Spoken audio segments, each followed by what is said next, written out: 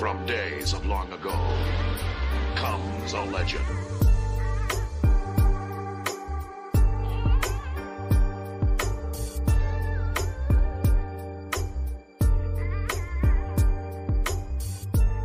You have walked into the room of Fireback Radio. You can find us online at firebackradio.com. And of course, I'm your host, Brother Marquise. This is Brother Marquise, and you are in the room of Fireback Radio. Thank you, each and every one of you, for showing up today. I already know. You guys didn't know what I look like. That's because I don't do these videos, but I'm going to start, and this is the first one. So get used to this beautiful, illustrious space as I will take you on a journey far and wide of thought and plenty of prayer on the side.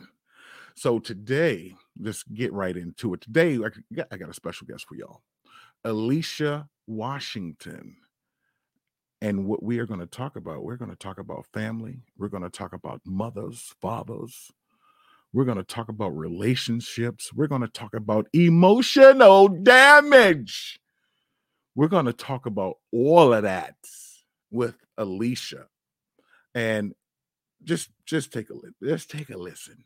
Alyicia, this is what she does. She aids mothers in building confidence, releasing guilt, and getting unstuck. Her motherhood journey from guilt to empowerment led her to help other moms break free. And she learned how to release the myths and mistakes that kept moms mentally stuck. She chronicles her journey through motherhood in oh my gosh, I'm excited, y'all, in the Amazon bestseller.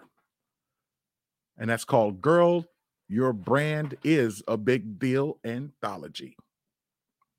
She is on a mission to dispel debilitating mom myths and mistakes through her signature 90-day group coaching program called Bloom. Mothers transforming their lives in 90 days. She is based in Indianapolis, and she is married, of course she is, and has 2 beautiful boys.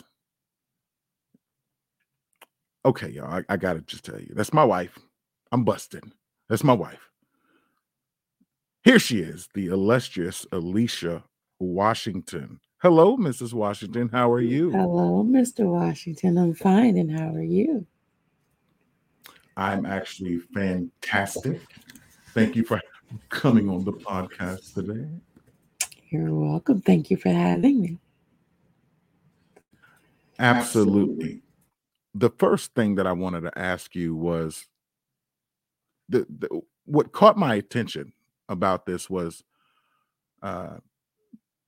what brought you to the point to where you realized that you needed some help? I think when I realized why I couldn't answer my husband's question of, he used to bother me, or I shouldn't say bother me, but he used to ask me this question. He used to ask me what's my dream? And it used to annoy me because I didn't have an answer. And my saying that I didn't have an answer would annoy you because you're like, what do you mean you don't have an answer? What do you want to do? What do you dream about? And in coming to the grip that realizing why it annoyed me so much was because I really just didn't have an answer and I was stuck. I couldn't get past finding an answer. I didn't know how to find that answer anymore. And that's when I really realized I was stuck mentally, like just kind of blocked, and that I had checked out in a lot of different areas. What do you mean? What do you mean by checked out? I was just going through the motions. I was your wife, I was the boys' mom, and I was just going through the motions. I was giving what I had left to everyone else, but I was really running low. And the things that I used to do to kind of fill my cup wasn't filling it quick enough, full enough, and I didn't really have much to give anymore. That's kind of serious. Being, I mean, really, because just from what I have observed is that a lot of times parents can really lose themselves in parenting. And I think that's pretty much what you were saying. Parents will lose themselves just being a parent. And I did notice, and one of the reasons why I would ask those questions was because of that. Because I knew that you were there, but you weren't there. And I was that was for me, that was a mechanism to try to shake you awake, because I knew that my wife had potential, massive potential. And on the husband side of it, it was frustrating because I'm married to a gold mine. I'm married to somebody with so much freaking potential, and it was hard to be able to try to communicate without breaking anything. And so knowing what I know now, would I've done anything differently? Probably. I would have done a lot differently, but I'm just glad that um, I have a wife now who broke herself and figured it out. I want to know, like, what was the process? What was the full process of you breaking into the place where you are now? Couple of things. One, I had to kind of rediscover myself, kind of figure out who I am without everybody else. Like, I know who I am as a wife and as a mom, but I had forgotten who I was as Alyicia. So simple stuff like figuring out what I liked now, because things have changed. I've changed, I've grown, I've gotten older, I've had more experiences. I'm in this parent thing and this wife thing. So there are all kind of lessons that, you learn through that process. But I had to figure out who I was, what I liked, what I wanted to do, what my strengths were now, because I had given up a lot of me to become a stay-at-home mom. And I always say I went in kind of bottles blazing because I had had such a rough start, in the beginning of not knowing or not thinking I deserved to be a mom. And then having the boys and having such rough pregnancies. And now I'm all in as a stay-at-home mom and trying to figure out, well, what does that look like? Um, what because I've never, you know, the people that I knew that were stay-at-home moms, I had like one aunt who I never knew that I've never known her to work. But I never thought I was like her. So what does this look like being a stay-at-home mom? What does this look like just navigating? I had two littles 3 years apart, and my husband's a truck driver. So what does that look like? And how do I do this thing? So I had a lot of learning. I think, and all moms do. None of us know what to do with that first kid, like really. And then the second one comes along, you think you got it, and then that's a whole different kid. So you got to learn that kid all over again. So I had to learn me all over again.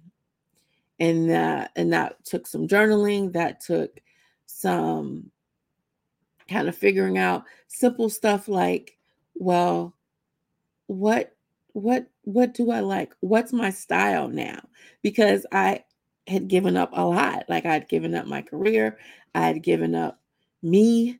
Now that I'm at home, I don't have to be I don't have to, necessarily dress cute, because what's the point? Because somebody is going to touch me with something on their hands, and now whatever I'm wearing is now stained.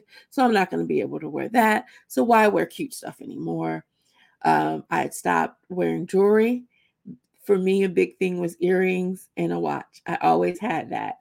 And then after having these two rambunctious, lively kids, I stopped wearing jewelry because there was always somebody pulling on me, and that just became dangerous. Or there were balls flying, or something flying in the air, a block. I'm stepping on something happening where it became dangerous to even wear jewelry around these kids. And so I stopped. And then somewhere in that, I realized, as I was kind of rediscovering myself, that I really had stopped everything about who Alyicia was. And the simple fact of buying a pair of earrings had become crucial for me. In an earlier, when the boys were little, I had a mentor, and she was really kind of doing what I'm trying to do now, but on a smaller scale. She would tell me how much I needed to take care of myself. Um, and and one of her goals for me was to buy a pair of earrings. And this was in that season where I didn't buy anything for myself. Everything, we're one income, so I'm always conscious of the budget. And so, if it wasn't for the boys or for the house, then I generally didn't do anything for myself. And so her thing was just go and buy a pair of earrings, buy a pair of $5 earrings. And that would send me, I don't think I did that. I don't think I ever did that. Like, when we would meet, and she would tell me if ask me if I did my homework. It was like, see what had happened. Somebody needed this. I always had an excuse. To do something for someone else and not for me. So when you lost yourself, does that mean that you didn't care about yourself? It wasn't that I didn't care. It was that I had spent so much energy concentrating on everybody else that I just kind of forgot about me. And I think that happens a lot with most moms. It's not that our priorities change. We with all parents, or most parents, I should say, good parents, I'll throw that out there. We want to do the best for our kids, and we want to do the best for our family unit. And so when you go all in and you just are concentrating, it goes into one of the myths that I am trying to break, or help moms break, and that kids come first. Clutch the pearls. I know some people are going to have a hard time with that one. Right. But kids are our priority. They're our love. We want the best. We want to give them all that we can to help them launch into the world with love and respect and be all that they can be. But they don't come first. And when we put them first in everything, and it's hard, and it's hard not to think everything is about them. So wait a minute. So, speaking for those who aren't here, what you mean by don't put the kids first? I mean, what you talking about? How you gonna come over here and talk this smack about you don't put your kids first? What kind of weed are you smoking, sis? I mean, break it down for me. Make them, for the people in the back, make them understand. First of all, it's biblical. There's a biblical order to things. Christ, God, wife, kids. They are not first. my covenant with my husband comes first, and it trickles down to the boys. And what we forget, and even if you're a single mom, your covenant is with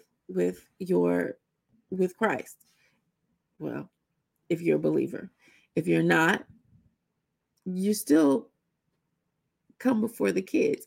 And I'm not saying that everything, you don't make decisions that have the kids in mind, that you don't consider, because our goal as parents is to love and launch the kids, right? Love and launch. Love and launch. We can't, but if we put them, if they think the sun revolves around them, then that's putting them first in everything, and all their wishes and dreams, and making all of that the first order of business, then they think that they should be the first order of business in everything. They think the world should revolve around them, and it does not. And so when they launch into the world on their own, if they have that mindset that they should come first, they're screwed. Spoiled brats. The spoiled brats, but they also are going to have a hard time with relationships, because they're not going to understand that relationships are a give and take. It's not all about you. It's about what you bring to the table and what the other person brings to the table, and how you can build together. And then when we make everything around them, then our love becomes, we become martyrs for loving our kids, because we want to, all of us dies to them. And what happens when we make everything about them and show, we want to martyr our love for them, our relationships, our marriages, our friendships, our careers, everything takes a hit, because now the focus is on this kid who thinks everything revolves around them. And so we make everything about them.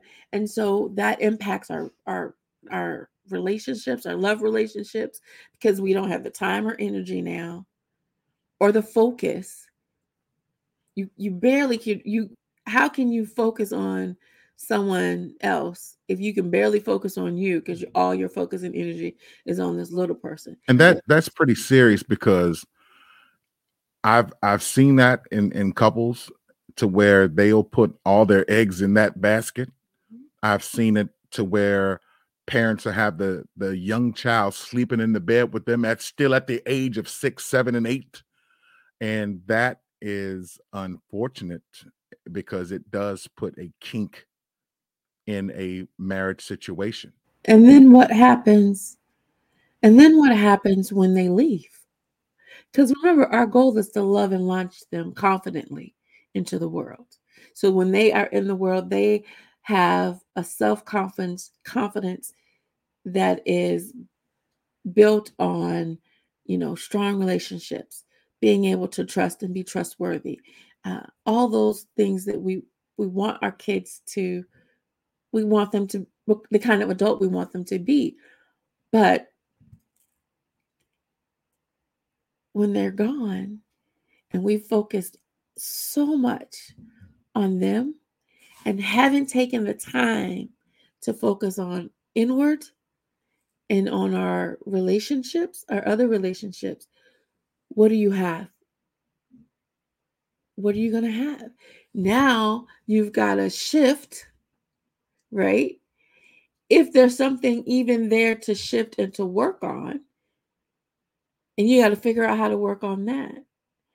And so when I say the kids don't come first, I'm not saying that they're not a priority, but you are a priority too. Absolutely. As a mom and as a dad and as a couple. You have to make that a priority. And when you do, it doesn't just benefit. It's not just an inward benefit. It doesn't.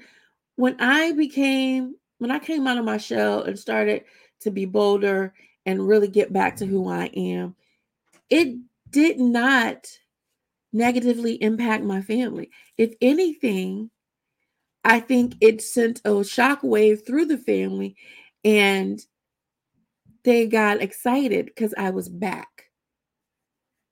Now, some stuff they didn't necessarily like, but they had to get over it because I'm going to be who I am.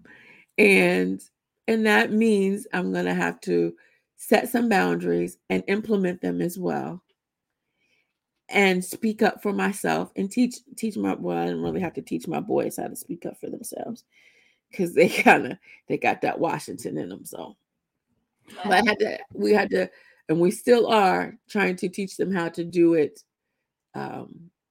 confidently, or I guess respectfully, or empathetically, depends on which kid we're talking about, because you know we got some special kids. So let's take it back a minute, and because I know you've had a long way to go in your marriage. I know you had a long way to go in your uh, being a parent, and I know it's hard. So part of your journey is like everybody else's. Our journeys is steeped with pain and trauma, and that can create the person that we are now.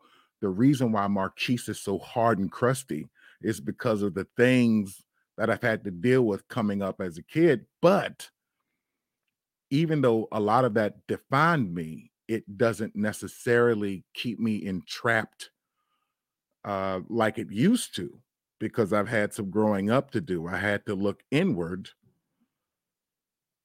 to find out who I was and how I can use my information uh, to move me forward without it being a hindrance.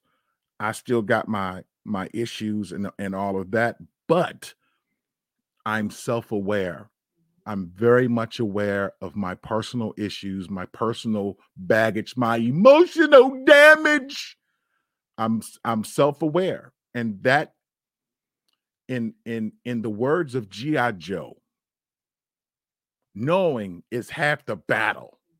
So talk to us about where you came from to get to the point of now. What happened in your life that created you? What happened? Mm, so many things, but I think one of the things, um, what I've been sharing recently in my motherhood journey, the, I guess, milestones or major things that happened was I had 2 terminations before I was 21. And the first was at 16. And that baby was born out of love. I was 16. I was dating a senior. We were all in love. And I found out we were pregnant and, had, planned to get married after he graduated and all the things, right?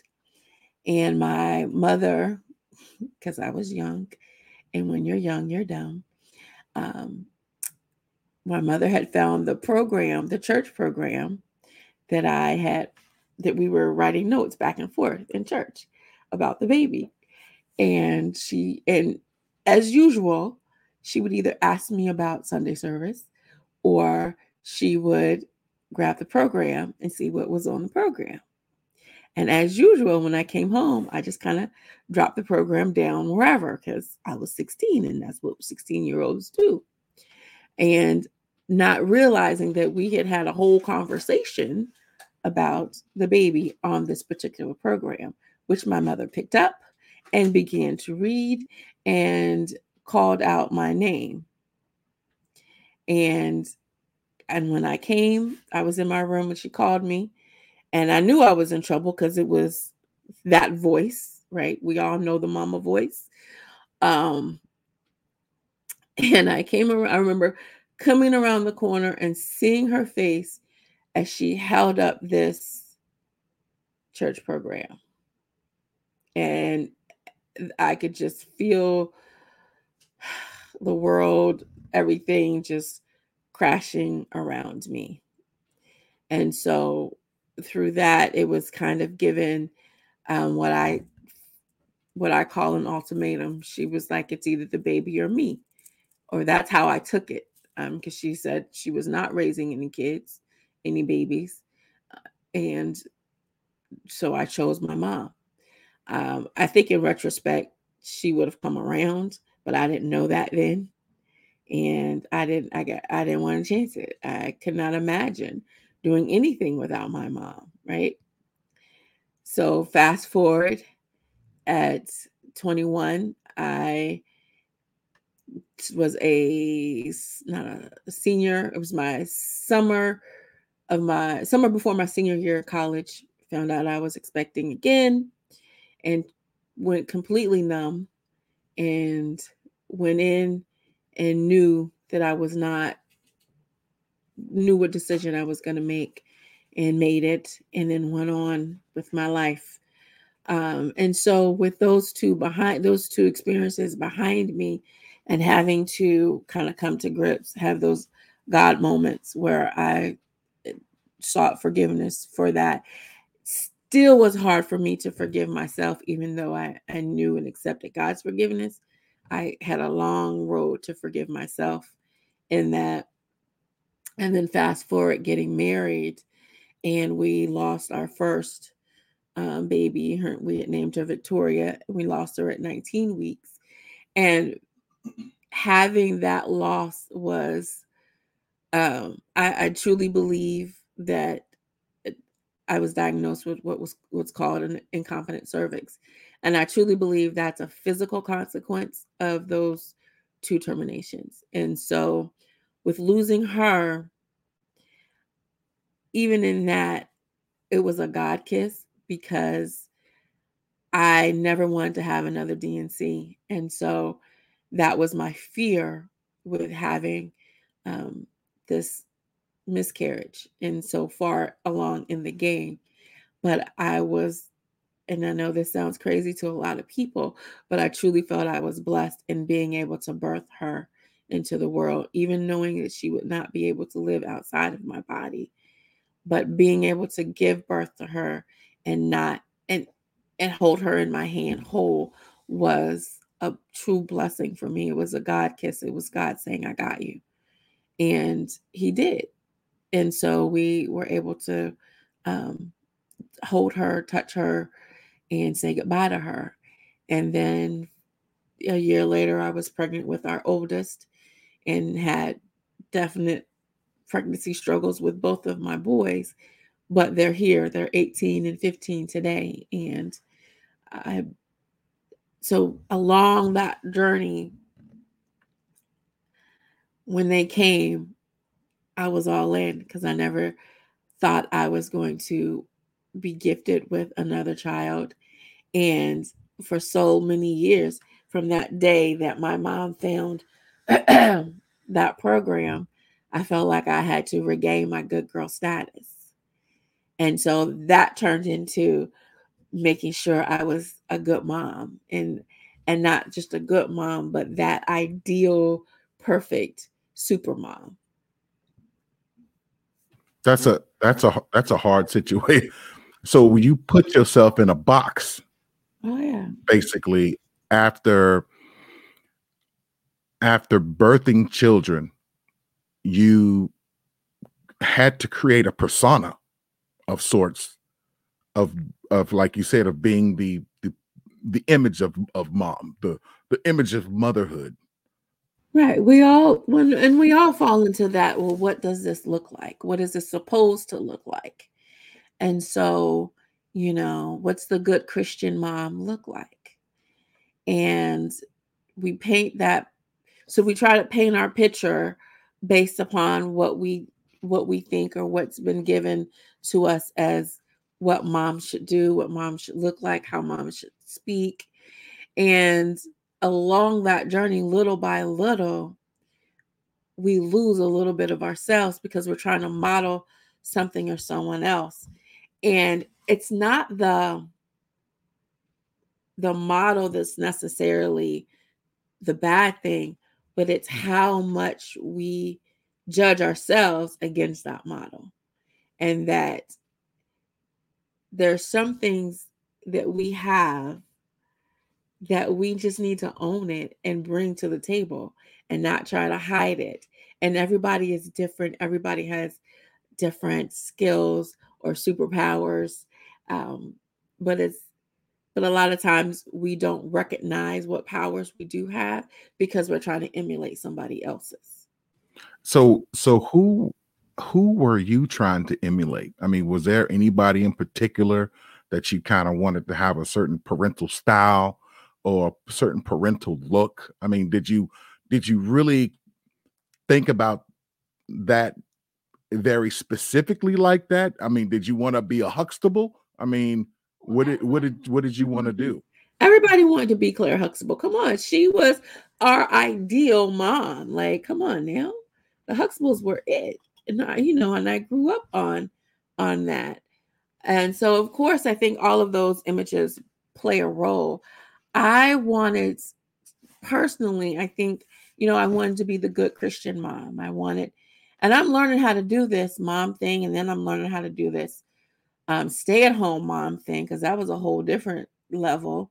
And then I became a homeschooling mom. So, there were always things that I'm had to learn how to do. And so I'm, reading books, I'm, following this person, following that person, trying to piece together something that's going to work for me and for our household and our family. And it was it was an always ongoing thing. And in that, trying to piece together, because even when I'm homeschooling, I was homeschooling what's going to be best for the boys, because that was the whole purpose of us homeschooling in the first place, was what was going to work for them.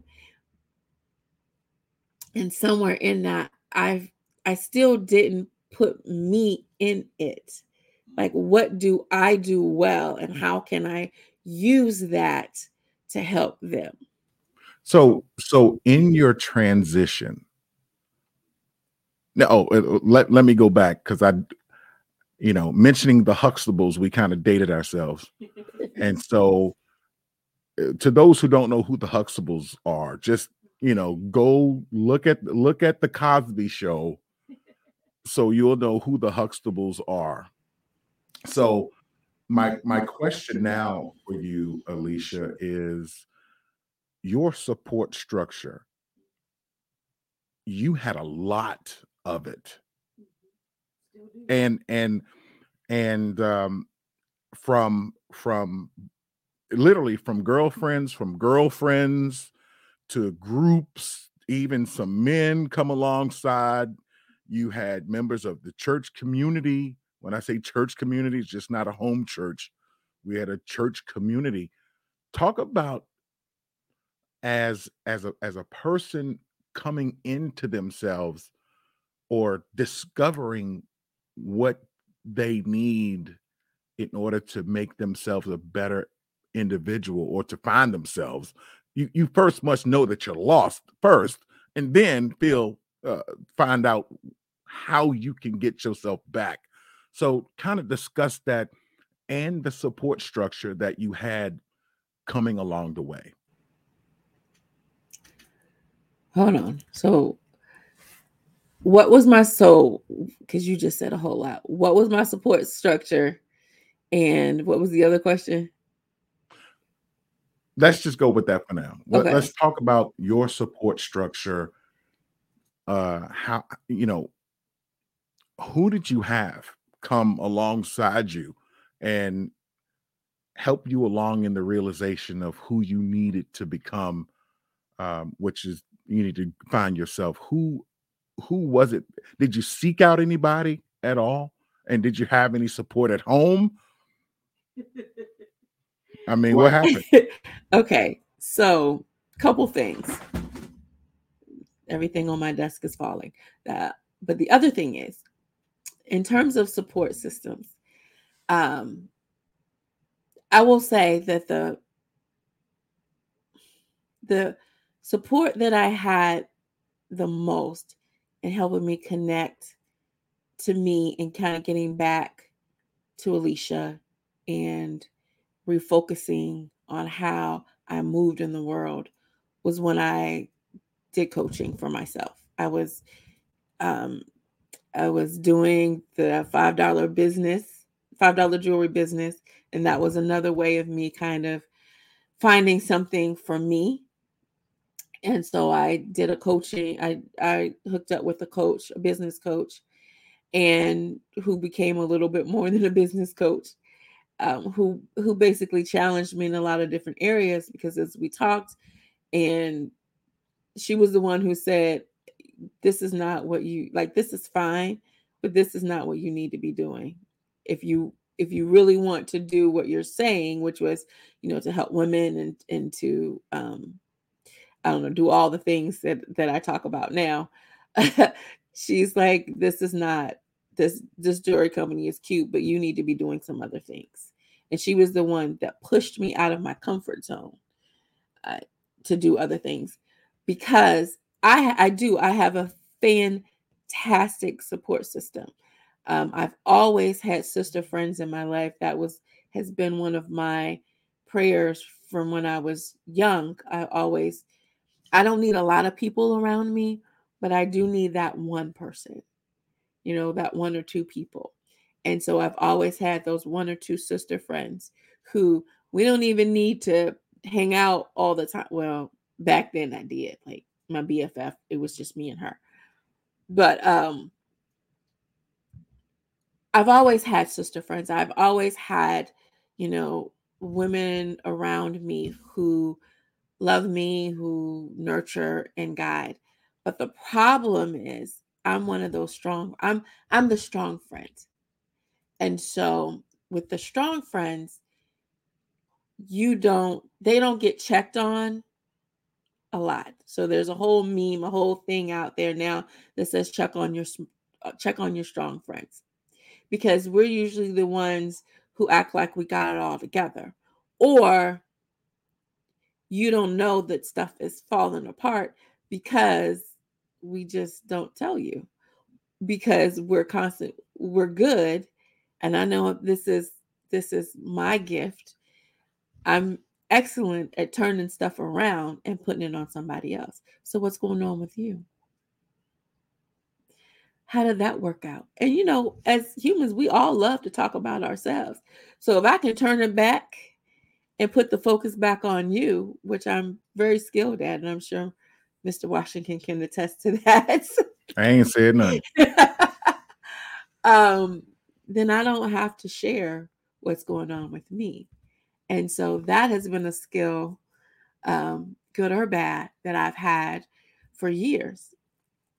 And so even though I had a very strong support network, not everybody knew the struggles that I was having, because I wasn't either sharing it, or if it got too hot, I would turn it back. Now, the beauty in my support network, especially as we get older and get to know each other even better and better and better, my sister friends, when I voice, well, it's two things. One, I had to start being more transparent. I had to do that in my marriage, because that was a big thing that was a big barrier in my marriage. So I had to learn how to stay in the hot seat. And I don't know if I shared that first or they just kind of figured it out, but a couple key friends figured out how I worked and how I moved. And so they just stopped allowing me to get out of the hot seat. And they would, no, we're not talking about me. We're talking about you. And I had to sit in the hot seat and take the heat, and either, share what was going on, and realizing when I shared that I wasn't alone in what was happening. either. But really, when they say check on your strong friends, don't, as a strong friend, we have to be more forthcoming in what's really going on so that we can get the support that we really need, because it's there. And then yeah, if you have that friend who you need to check on, don't let them get out the hot seat. And you know who you know the one I'm talking about. So don't let them get out the hot seat. So let me ask you this. When as just bringing it current to your coursework, is developing those type of friendships, is that a part of the curriculum? Is like, you know, who you have around you, you become them in a manner of speaking? No. Well, I'll put it this way, because the goal is not to become someone else, but you do, iron sharpens iron. So you want to be around people who are going to motivate you to be you and to be your most authentic self and to grow and to develop and celebrate you for you. And the Bloom program is a group coaching program. So it's at least 5 people, and I keep it small because there's a lot of work. There's a lot of work because I keep you in the hot seat, basically, and not all the time, but you're in the hot seat. Because this is about your growth and your development and your next steps, right? And so you got to have a little fire under you to make those moves. So I forgot what I was going to say. No, that's all right. So because we were talking about bringing, not necessarily bringing people along with you, but you have to be careful who you surround yourself with. Go ahead. And this is what I was going to say. And when you talk about your building your community, like I'm building a community of women who are ready to support and celebrate each other, but also building your inner circles and checking in with that inner circle. Because there's some women out there that don't have, like, I know my inner circle, my sister friends, they're a gift. Like, my circles are amazing. Even the ones that I don't talk to every day. Like, I have sister friends that I don't talk to every day, but if I call them right now, we catching up for at least a half an hour to an hour. And the love that's there, if I needed something, if they needed something, it's there.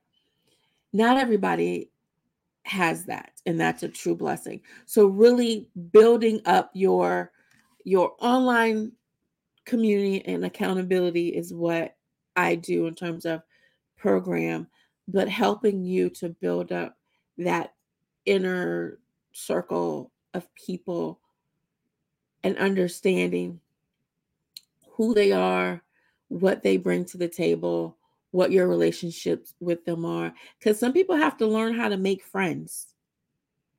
And that's not easy because a lot of us have trust issues. There are some women who don't trust other women because of the hurts that they've had in the past. And so that becomes a difficulty in building those circles of support. But giving people a chance is a skill, and that's something that I hope to help teach people how to build those circles around them, and that means getting out of your comfort zone. So I'll tell you what, give me, because you were on, as you were talking, I was thinking about something in the title, or something that I've read earlier about the myths and mistakes. Give me an example of a myth. Give me an example of a mistake. Well, I've given you 2 already. One is the supermom. that we have to be perfect and we have to be the super mom, because with the super mom myth means, one, all superheroes have to hide their identity, right? So if you're the super mom, then you're hiding who you are from the world, because you're trying to live up to someone else's expectations, and you're trying to save the world. You're trying to save everybody around you. And in that process, you're dying, you're lying on the floor because you don't have enough for you, because you're pouring it out to everybody else. You don't have enough to focus anything on you. And so that's a big myth. And that supermom myth goes into the mistake of ignoring your wants and dreams and um, goals, because we're so busy trying to either save the world or have the perfect image of saving the world, or being that perfect mom, being the cookie cutter mom, that we are not focusing on what our real dreams are, what our goals are outside of the kids. Like, we have goals for our kids, right? We want, right now, the biggest thing in the Washington household is getting our eldest child graduated. Like, that's the push. That's the end all focus. Is to get him graduated and get the youngest child healthier. Those are our focuses right now. So we all have these things. But do we have those goals for ourselves as mom? And that's the piece that was missing for me. I wasn't really focusing in. And even when I would try, I would lose it. The motivation to do it wasn't there. So that's a big myth. Kids coming first, that's a big myth, because although they're important and we love them and they are a major priority, we still have to come first. And I use the example of the oxygen mask because, I have some flight attendant friends who really push that, because that's a safety issue. If you have a young kid with you, especially, you have to put on your mask first so you can help this kid. Because if you go, then if you pass out, then who's going to help them? And that's the same with being a parent, being a mom. If we are too tired, if we are too empty to give what we need to give to our kids, then where does that leave them, right? So being able to the kids coming first is one. That was actually, self-care is selfish. That was where the oxygen mask. Oh, the self-care is selfish. That is just, it's like you said, it's a myth. That's freaking ridiculous. Self-care is selfish. What? Every self-care is great for everybody else but moms, because moms aren't really, we get into a judgment thing. Well, I'll tell you like this. There's an expectation that the mother is rock solid. The mother does not waver. The mother is like the air you breathe, always there, always in your stuff, always around your stuff. You can smell her perfume even when she's not home. She's still there. And it's hard. It's very exhausting to definitely always have to be it. And not only that, not just it, you have to be on, because raising children is a 24/7, 365, no vacay. When you get sick, tough chili beans. That's for the mom, though. Yeah. That's for the mom, not for the dad. That's why. Oh, we can go to the daddy, baby. Well, this is not the daddy time. This is not the daddy time. I might have to come up with a comparable to yours Miss Alicia. Let's I go. might have to come to a comparable chores, baby. Yes, indeed. Because the dad, the stuff that I've learned along the way, Lord have mercy.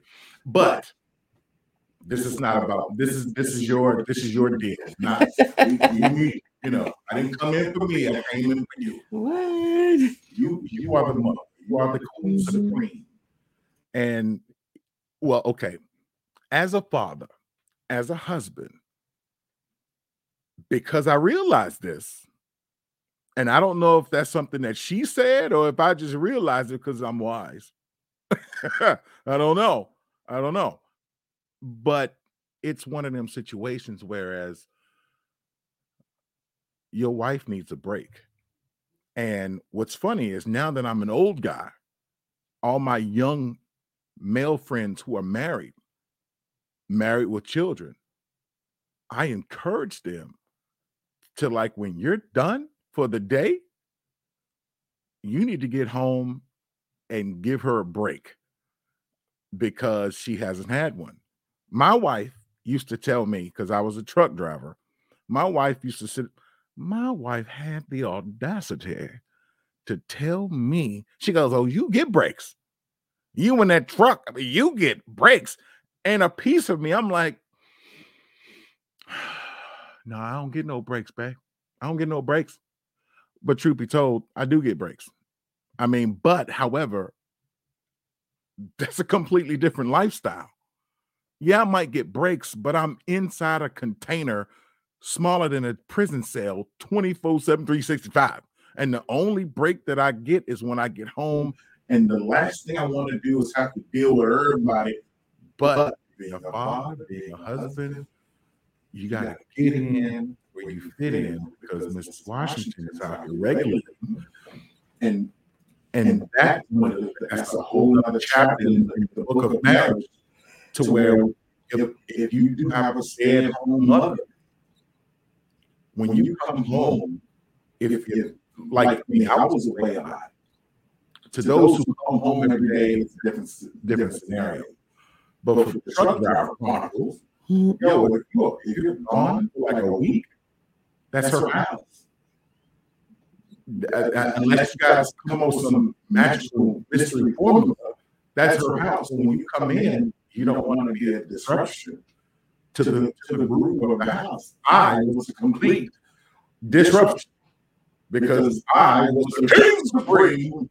You're gonna do it my way, gosh, none the rest will be some trouble. And so, yeah, that didn't work out too well. But that didn't work out too well at all. But you know, you as the old folks say, keep on living. And I would also say to everybody that when you're married with children, or even if you just have children, what you will have 365 is an education. And you are going to have to bathe yourself because you are a teacher, but you are a student. Because the thing that these kids will teach you, you ain't ready for. You are not ready for. And so, in this whole growth thing that you've heard Alyicia talk about, she has learned from those children of how to be a better woman, how to be a better mother, and how to be a better wife just by being a parent. And also being a better child of God. I know for me, I've learned more about God by having children than I did by sitting in anybody's church. But I'll save that for another time. But Miss Washington, tell us more about like where you are now. Tell us more about your plans for the future because you've come a long way in this whole process of growth. What's going to happen right now? I know you're teaching and reaching and all of that. So what have you learned anything new to tell us? Good question. I think because you said you asked me two things: what's next and what's new, basically. And I would say my what's next is I'm not sure, but I'm open, and that I'm open and I'm bolder now. And that might have come with age, discovery, all the things, right? And so we'll see what's next because again, I'm open to the opportunity and the possibilities. And I'm seeking possibilities and opportunities. And so who knows what's next, but I'm moving forward and continuing to do what I feel like I've been called to do. Define that being bolder. Define being bold. I I mean, it wasn't like you were shy. I've always been shy. Yeah, I'm not shy to you because you're my husband, but out whatever, and listen, don't let me throw something at you. whatever. Bolder in the sense of reclaiming, as the saying goes, reclaiming my time. I am bolder in doing more, stepping outside of my comfort zone. I would put it like that. And even doing things like this, like podcasts and podcast interviews and you know, teaching and group work is my jam. That's one of the things that I've always loved and always done. But doing it more as a profession now and as a business, that's a bold move for me. Like I've always done it as like through the nonprofit world and doing it more as ministry and that kind of thing. But doing it now as a business is a bold move.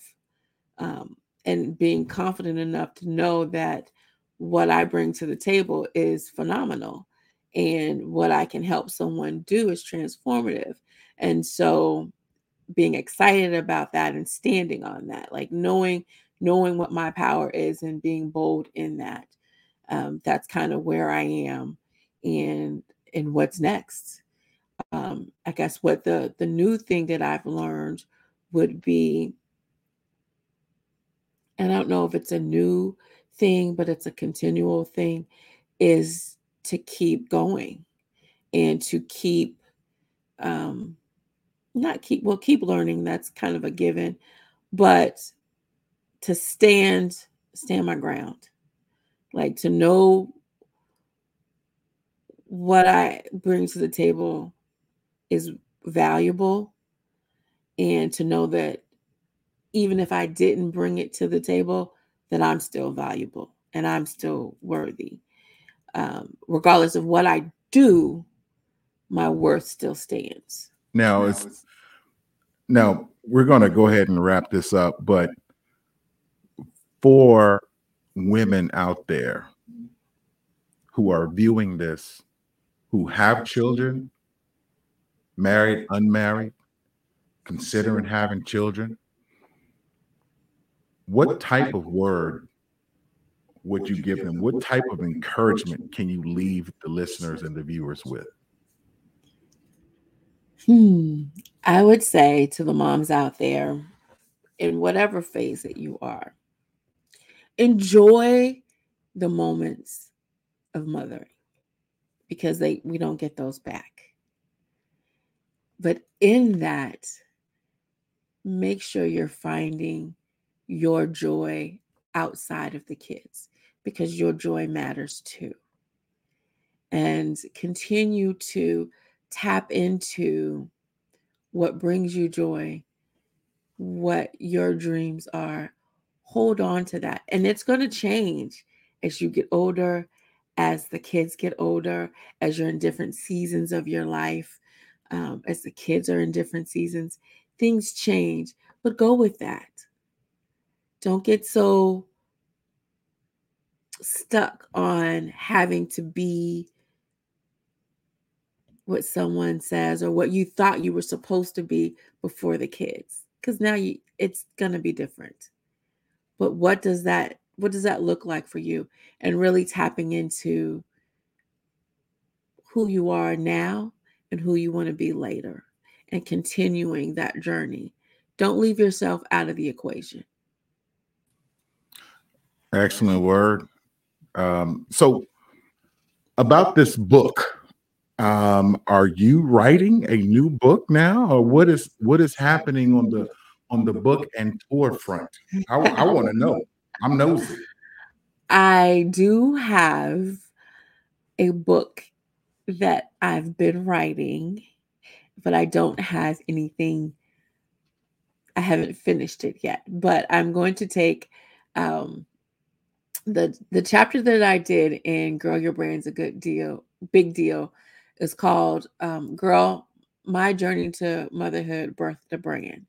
And all of what I've gone through in terms of rejecting motherhood and then going all in to motherhood is how I got to where I am now, and helping moms to bloom.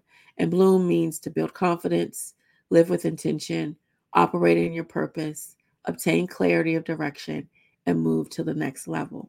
So with all of that, I do want to write the Bloom book and take that chapter, because there's so many pieces to the story and so many lessons in the story that are only a little touch in the chapter. So yes, it's coming. Hopefully if I say it, maybe it'll happen. So I'm going to Go ahead and put it out there. By my birthday, which is April 17th, 2024. Ooh, did I just put that out there?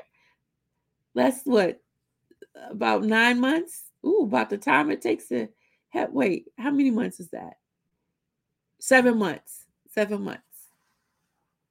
Correct my math if I'm wrong. Oh, you put it on out there, girl. You put it on out there. So, I put it out there, y'all. So hold me accountable to get this book by my birthday, or by my birthday month. Let's go. What was the title? I don't have a title yet. Okay. Yeah, well, I mean, keep that title under wraps. I don't have a title yet, but I know there are different chapters. I have the chapters in my head. And one is definitely what is it? Dang, now I lost it. Snow tracks in the snow. Tire tracks in the snow, something like that. Because that was a piece of the lesson from when we lost our daughter Victoria. Yeah, those were interesting times. Mm-hmm. Interesting times indeed. Can you want to stick around a little bit, unless you have to go? We can actually dig into that time where it was balls to the wall. I mean, if you want to stick around, we can take a short break. If you want to stick around, that's fine.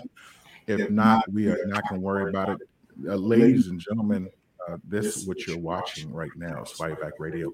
With me over there is Alyicia, the illustrious Alyicia Washington, who has a wonderful website, more than just mom.live is where you can find her.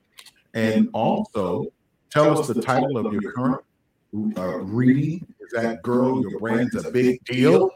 Yes, Girl, Your Brand's a Big Deal. You can find it on Amazon, and I'm chapter 13. Fantastic. Are you going to stick around? Or I will stick with you through thick and thin. Ooh, chai. Y'all heard that here. We are going to take a short. Did I say short? We're going to take a short break, and we'll be back in a flash. This is Fireback Radio with Brother Marquise.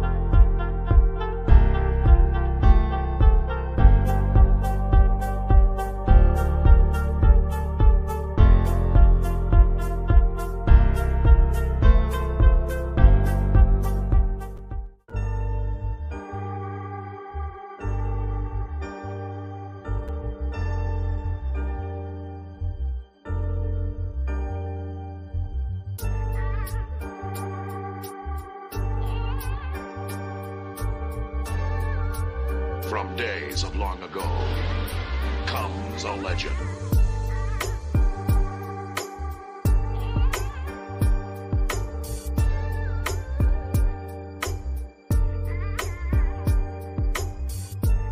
You have walked into the room of Fireback Radio.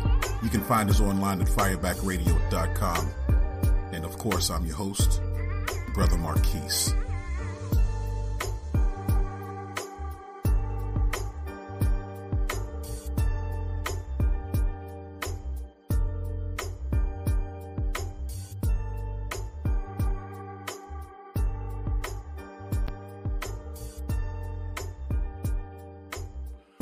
All right, this is Brother Marquise back again on this is part 2, or we're going to just call this overtime with Alyicia Washington, who is the author of Girl, Your Brand's a Big Deal.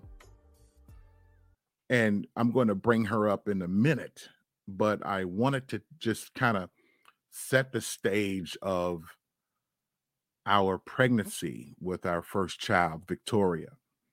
And from the standpoint of the husband, it was, and this is personal stuff, this is some backdoor stuff, so you guys literally just walked into the room. But from a husband and a father standpoint, being married and whatnot, it was fantastic. We were excited. This was our first child together, and we were elated. And we were, it came just like this. We were elated until we weren't, because we were pregnant. It was wintertime. You know, when this is your first child, everything looks different. It's like being in love. Everything looks different. Everything smells different. The tastes are vibrant. You think you're alive and all that other kind of stuff. It was great. Until one day we actually went for a checkup, just routine checkup. And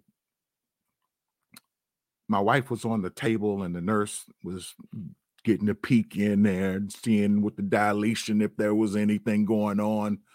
And the nurse just kind of stepped back and stood up. She goes, I'm going to go get the doctor.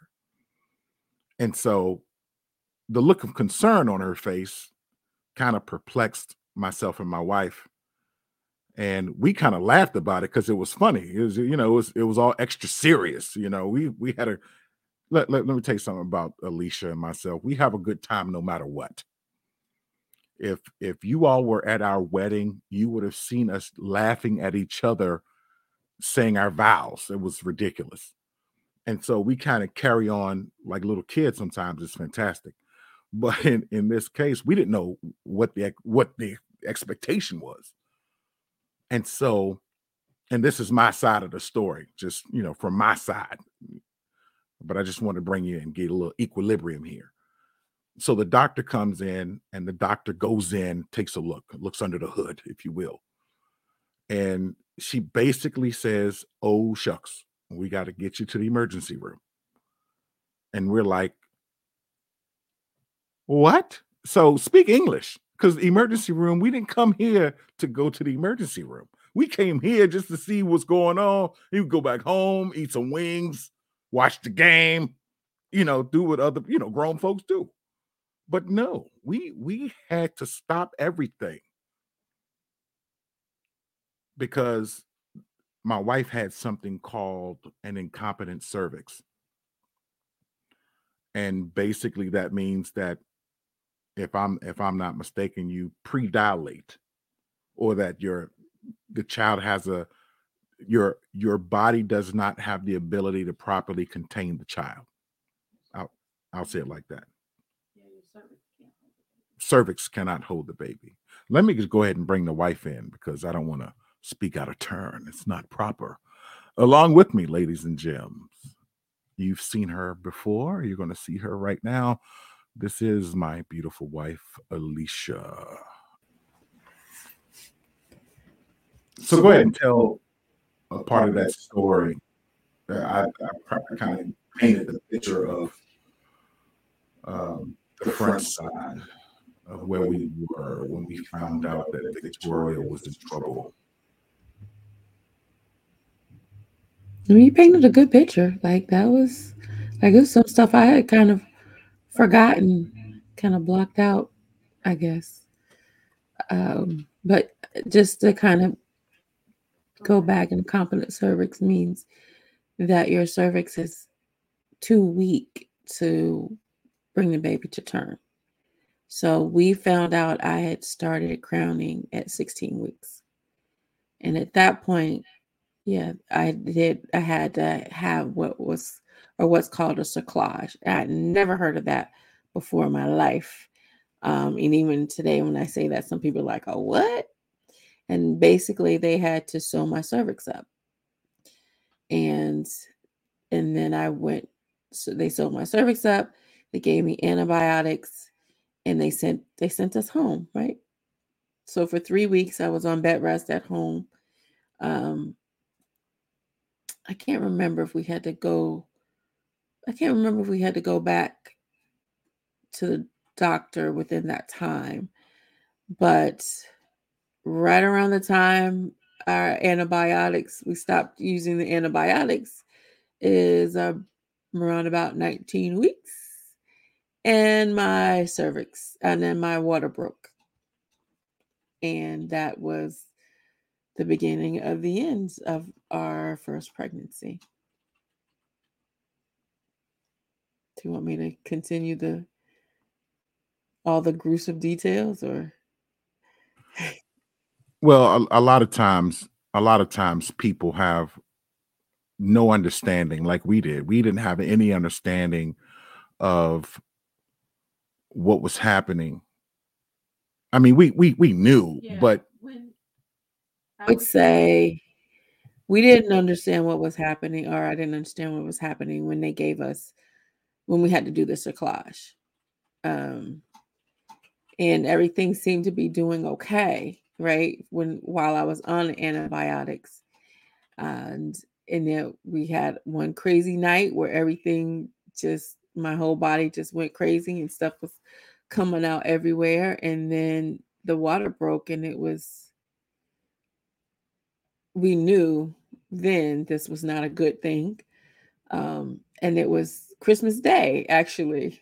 It was Christmas Day. And yeah, I remember you went out, you got the car, and it was snow on the ground. And so you pulled the car up, loaded me in, and we drove in silence to the hospital because we knew what was happening. And I just remember everything being quiet. Like we didn't call anybody. We had decided not to call anybody because it was Christmas Day and we didn't want to, and ruin anybody's Christmas. And so we went to the hospital and we had to wait. I remember waiting and waiting because they wanted to see if I could give birth first before they would have to take other measures. And I remember waiting in that hospital room, giving birth to her, in the quiet of that room. Even when I did have her, and the quietness of that moment, because you think when you have a baby, you listen for the cry.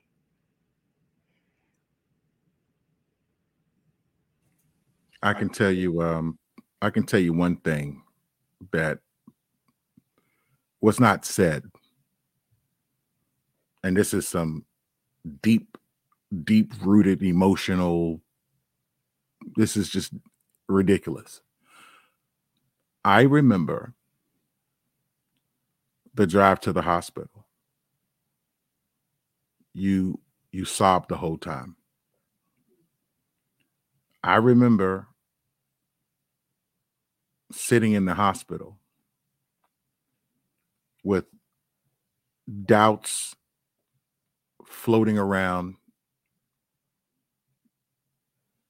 I was in the hospital and listening to the nurses talk about, what the next move is. I remember hearing the doctors conversate with the nurses about, what we are going to need in this particular room. I think I may have stepped out once or twice because I was pretty much zoned out. I was in over my head, but I was in the moment. And it just seems like at the time, everything gets really, you hear things differently. It just kind of magnifies, and it's crazy, the stuff that you pick up. But here's the part of the story that I remember. The doctor came in and this is, and you guys have heard something like this earlier. The doctor came in and he gave us an option. The doctor said, well, we can go in because she's not going to make it, but we can go in and get her and it'll be over with, or we can wait. And my wife, and maybe I'm I guess going to go into it a little too excitedly, but maybe I'm putting a little too much mustard on a hot dog when I say this, but my wife stood up out of the bed and she proclaimed, "Hell no, you ain't touching my baby." Is that right, honey? Is that what you said? Is that what you said? No, that is not what I said. Did not stand up out the bed. But I was adamant that we would wait. And that was a serious part about this whole process because of the past incidences that my wife has had. Now, I didn't bother questioning it because I'm with her on this one. And this is what my wife said. My wife said, "Man will not touch this baby." My wife said, "If God wants the baby to be gone, it is on God's hand and God's hand alone." Yeah, you said something like that. But it was by God's hand alone. A man will not touch the child. That's what I remember. And who am I? I'm like, you heard the woman. We gonna lock this baby in the oven as long as we can. We gonna try to hold this baby as long as we can. And I'm gonna tell you something. We gave birth, and we got a chance to hold her. And I mean, I want to move on past that to the growth part. But if you want to add something to that part, you can. I think the part that I remember, because I don't remember any of that, and it's interesting hearing you share your side of that. I don't remember hearing the nurses talk. I just remember everything being silent. It was so quiet in that room for me. But I do remember after she was born, having the door open and seeing my aunt and uncle. And I remember us looking at each other like, "Did you call?" "No, I didn't call." "Did you call?" And they came in and I asked them, how did they know we were at the hospital? And my aunt said that they came to check on us, check on your friends, check on your family, because they hadn't heard from us. And remember, this was Christmas Day and we hadn't called anybody. We didn't go out and do anything. And she said they had come to check on us and they saw the tire tracks in the snow leading to the apartment or the townhouse and knew something was wrong or knew something was up. And sure enough, they found us in the hospital room. And although we started that experience wanting to be alone and not wanting to bring down anybody's holiday, the fact that they were there meant so much to me because we were not alone. Someone else got to experience our daughter, and she was real. And that was the weirdest thing. She was real, and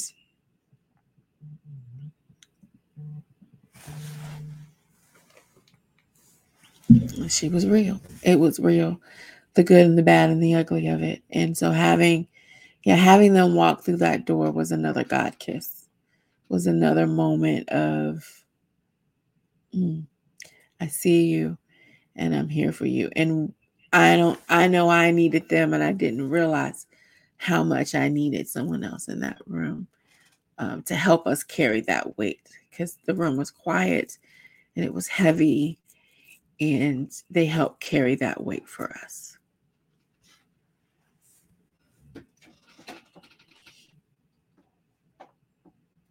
I tell you, that was a trying time, but I want to tell y'all crazy blessing that came out of that. And for me, if I may, for me, it was the fact that I could stand with my wife at a pivotal moment in our history. And it was, the whole situation was completely jacked up from start to finish, but the blessing was there. And like she said earlier, we weren't by ourselves. But through that whole process of being in the hospital, leaving the hospital without our child, that in itself is a traumatic experience. Yeah. All we got was a box, and it had her memorabilia in it, and that's all we got. Memory box. And so over time, we struggled. We struggled a lot. I mean, there are days where I was just in pieces. And there are days where she was in pieces, and she and I were like two stumps leaning up against each other. Because, and I'm blessed. What's crazy is that I am glad we had that experience, because if we weathered that storm, we can weather anything. Anything. Because I see a lot of people peeling off their marriages for stupid stuff. Yeah. And then what was crazy was we blamed ourselves for this. We really blamed ourselves. I mean, I'm not going to tell you my situation, because it's none of your business right now. But I'm not going to tell you my situation. But my situation was just as was different than my wife's, but yet it was comparable. It impacted. Yeah, the same impact happened. So we just really kind of sat down and we just had to breathe until we could stand. But it was a blessing in the curse. And here we are today talking about it. And we have children who was in the womb, and they fought the same battle that Victoria, my first child, did, because we almost lost both of them too. But here they are, 18 and 15, And the cool thing about it is that they know about their sister. And there was a time when they were talking about their sister as if she was on vacation. You know what I'm saying? That's some weird stuff, man. I mean, it was cool because My sister in heaven. yeah, it's our sister, and that I don't even want to unpack that because that's a whole different level, whole different conversation. Well, remember how we had to tell them about, or why we told them about her in the first place? Because I don't know how old they were. I think the youngest was probably about 3 or 4, but they had decided that we should have another kid. They had decided that we needed more kids because we had more space in the van and at the table. So they wanted another sibling, a sister to be. I think they wanted a sister too. And they had been saying this for a minute, like, we need another. I think maybe at that point we had our first minivan. And so I don't know whose idea it was, but we needed more space. Since we had more space, we needed more kids. That's some crap David would say. That's some crap David. That's the oldest boy. That's some crap David would say. He's looking around. We need more people. And his brother was right there. Yeah. We need more people. So they were trying to convince us that we needed another baby, and preferably a girl, preferably a little sister. Now, mind you, we also had friends who lived next door that were a part of our circle, and still are a part of our circle. And it was 4 kids. Well, yeah, Joy was there.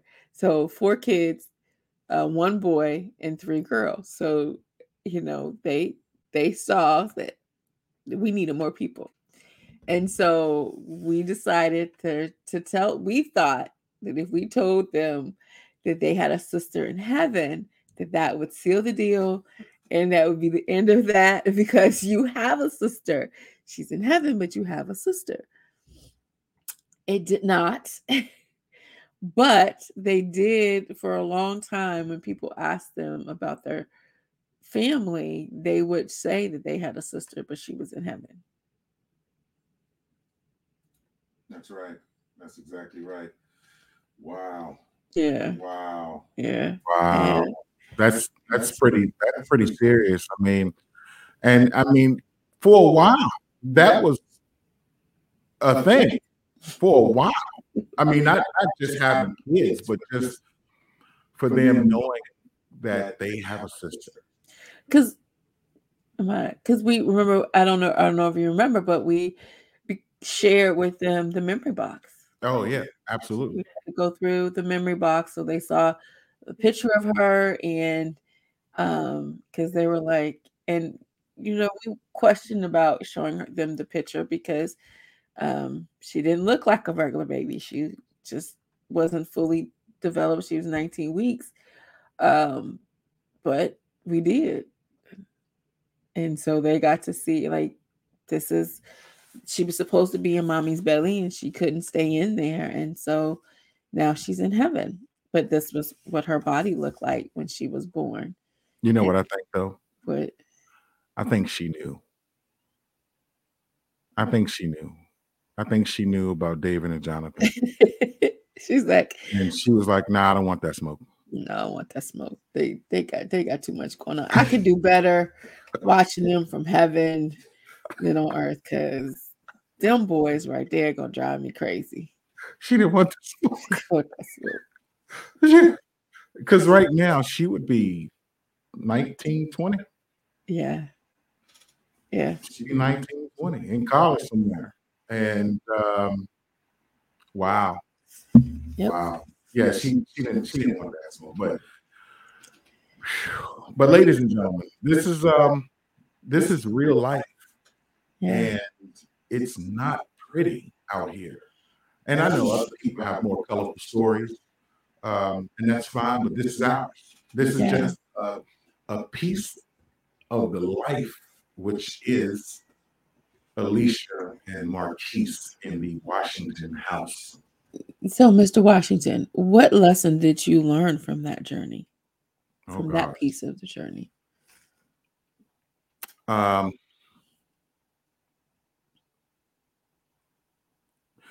you know what? I'll tell you like this. Having that happen to me was unreal. I was not prepared, and I still hadn't dealt with my mother's death. And my mama died 2 days after Christmas.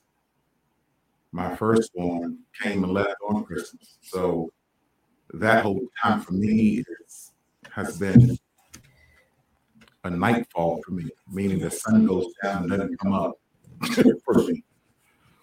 I don't even know if there was any lessons because there was so much pain. And like right now, probably within the last 2 years, I've just gotten over the trauma. There's still pain there, but the trauma has subsided. And other than life is freaking way too short, it's one. The other thing too is there's something other than what we've been told about life and death. And you know, nothing is too big that God can't handle it. True. And so my job is to kind of stay out of the way. Stay out of the way. Because a lot of times I have a tendency to derail stuff before it happens. Or if I see something, I'm like, get my hand in it. Sometimes you can't put your hand in it. Sometimes you just gotta let it, you gotta go through. And there's nothing you can do except to suffer. And that right there is the hard lesson. That's the hard reality that sometimes you have to suffer. Because there is an other side to it. Whether you make it or not, you will wind up on the other side of it. And that's the part that I always had a hard time accepting with any situation, whether it's being abused or what have you. There's always the other side. And what we pray for is the stoppage for this to come to an end. And sometimes it does, sometimes it doesn't. And trauma is a mug, you know, and there's no easy way. There's no easy way. I could have easily picked up a bottle and drank myself into oblivion, but I didn't. Right. I had other mechanisms. I was depressed a lot. And so how I coped, I ate. That was my go-to. I fed in my face. And Transformers. And what? Transformers. And Star Trek. Yeah. I mean, you know, it's what it is. You know? But my whole thing, if you're going to do wrong right. You know, I didn't do right. I didn't do right with the food stuff so much, but I wasn't necessarily destructive. But everybody has a different coping mechanism. And if you go through any kind of trauma, if you're going to go through trauma, go through damage control in mind. Right. Because you don't want to be so toe up from the flow up that you damage everybody that comes around you. And I would tell that to anybody before you, and this is something that I've talked to Mrs. Washington about a lot, and that's relationships. When you're damaged, the last place you need to be is forming new relationships with people. Because if you are not whole yourself, then you're going to be spraying little pieces and parts all over the place, and you're intermingling with their pieces and parts. You never become whole because all your parts are scattered throughout the universe. You have to gather yourself, make yourself whole, then know who you are, and then move. You can't do it wholly unless that takes place.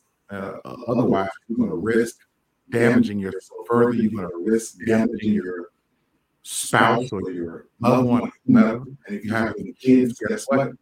All of those past traumas will be imprinted on them because you act out and you put everything in you into them.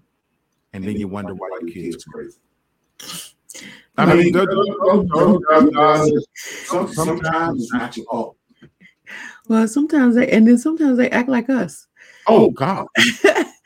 I would say put a pin in that one, but I wanted to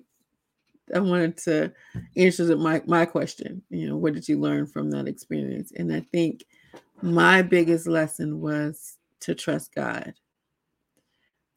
It's not an easy lesson when you go through a traumatic experience, but that was the lesson. And I think one of the things that got me through, and I wish I could remember the title, but someone gave me a book called something about the light, something about, gosh, man, I wish I could remember that title. But basically, the premise of the book is focusing on the light that you have, whether it's whether it's a pin light in the darkness, focus on that light and move toward that light. And that has just stuck with me. Like, even in the darkest times, look for the light and focus on the light, and the light will get brighter, and you'll find more light as you move toward it. So I'm going to find that book and have Marquise post it somewhere on this thread, wherever it is. Because that was a powerful book. And I think it was a book on pregnancy loss. But yeah, I can see the book cover in my head, and that's going to bother me. That's all right. We'll get it now. Now post it. But yeah, it's life is hard, y'all, and a lot of this stuff that we're dealing with in life is so unnecessary. I mean, we deal with wars, we deal with famine, we deal with fires, weather, and the whole nine, and then you got to deal with the tax man. So unnecessary. Don't get me started. How did you get to the tax man? Yeah, the tax man. So yeah, I mean, all of that is can mess you up in life. I mean, I'm not even gonna. I want to park the truck right there, but I'm not. But anyway, we're gonna go ahead and fade it on out. We have been discussing our personal trauma with losing our firstborn. This is kind of like the nitty-gritty portion that you're gonna probably see and hear about when you go through the coursework with Alicia's coursework. Mm-hmm. And you can find her at morethanjustamom.live, and there you will find out everything you need to know. And probably, can they schedule a time? Absolutely. Hit me up at bit.ly/discover with Alyicia. If that was too much, just go to my Facebook page and hit the link Discover with Alyicia and book a call with me, and we can talk about where you are, where you want to go, and how it can help you get there. Fantastic. Well, Ms. Washington, we're going to go ahead and seal a deal and time out on this piece. For those who don't know, this has been a fantastic chat. And also, when you are looking at this video, you've seen some of the banners go by on the bottom. Those are my pseudo sponsors. Take a look and go there. And if you need the assistance, like avoiding foreplay, if you know somebody, especially here in Indiana, call the JPT team of Indiana. I mean, the JP team of Indiana. That's all you need to look for. Because I think I put that down. It's jpteamindiana.com. Because I know that's a misprint right there. jpteamindiana.com. Let me go ahead and take that down before I lead somebody astray. We don't want no problem. But y'all, thank you for joining us here on Fireback Radio. We are going to have more to come in the days, weeks ahead. It's going into fall, and I'm cold already. And I don't like the job. I don't deal with the cold too tough. Alyicia, any last words for the crew here? Crew, I'm going to find the title of this book because it's bothering me. That's what I'm doing now, and I'm on a mission. But I'm here for you. Book a call with me. Let's find out where you are, where you want to go, and just keep moving. Don't give up on yourself. Let's go. Let's do this. All right, y'all. You guys heard it here first. And this is Brother Marquise right here on Fireback Radio. Thank you for coming into the room. We will catch you later.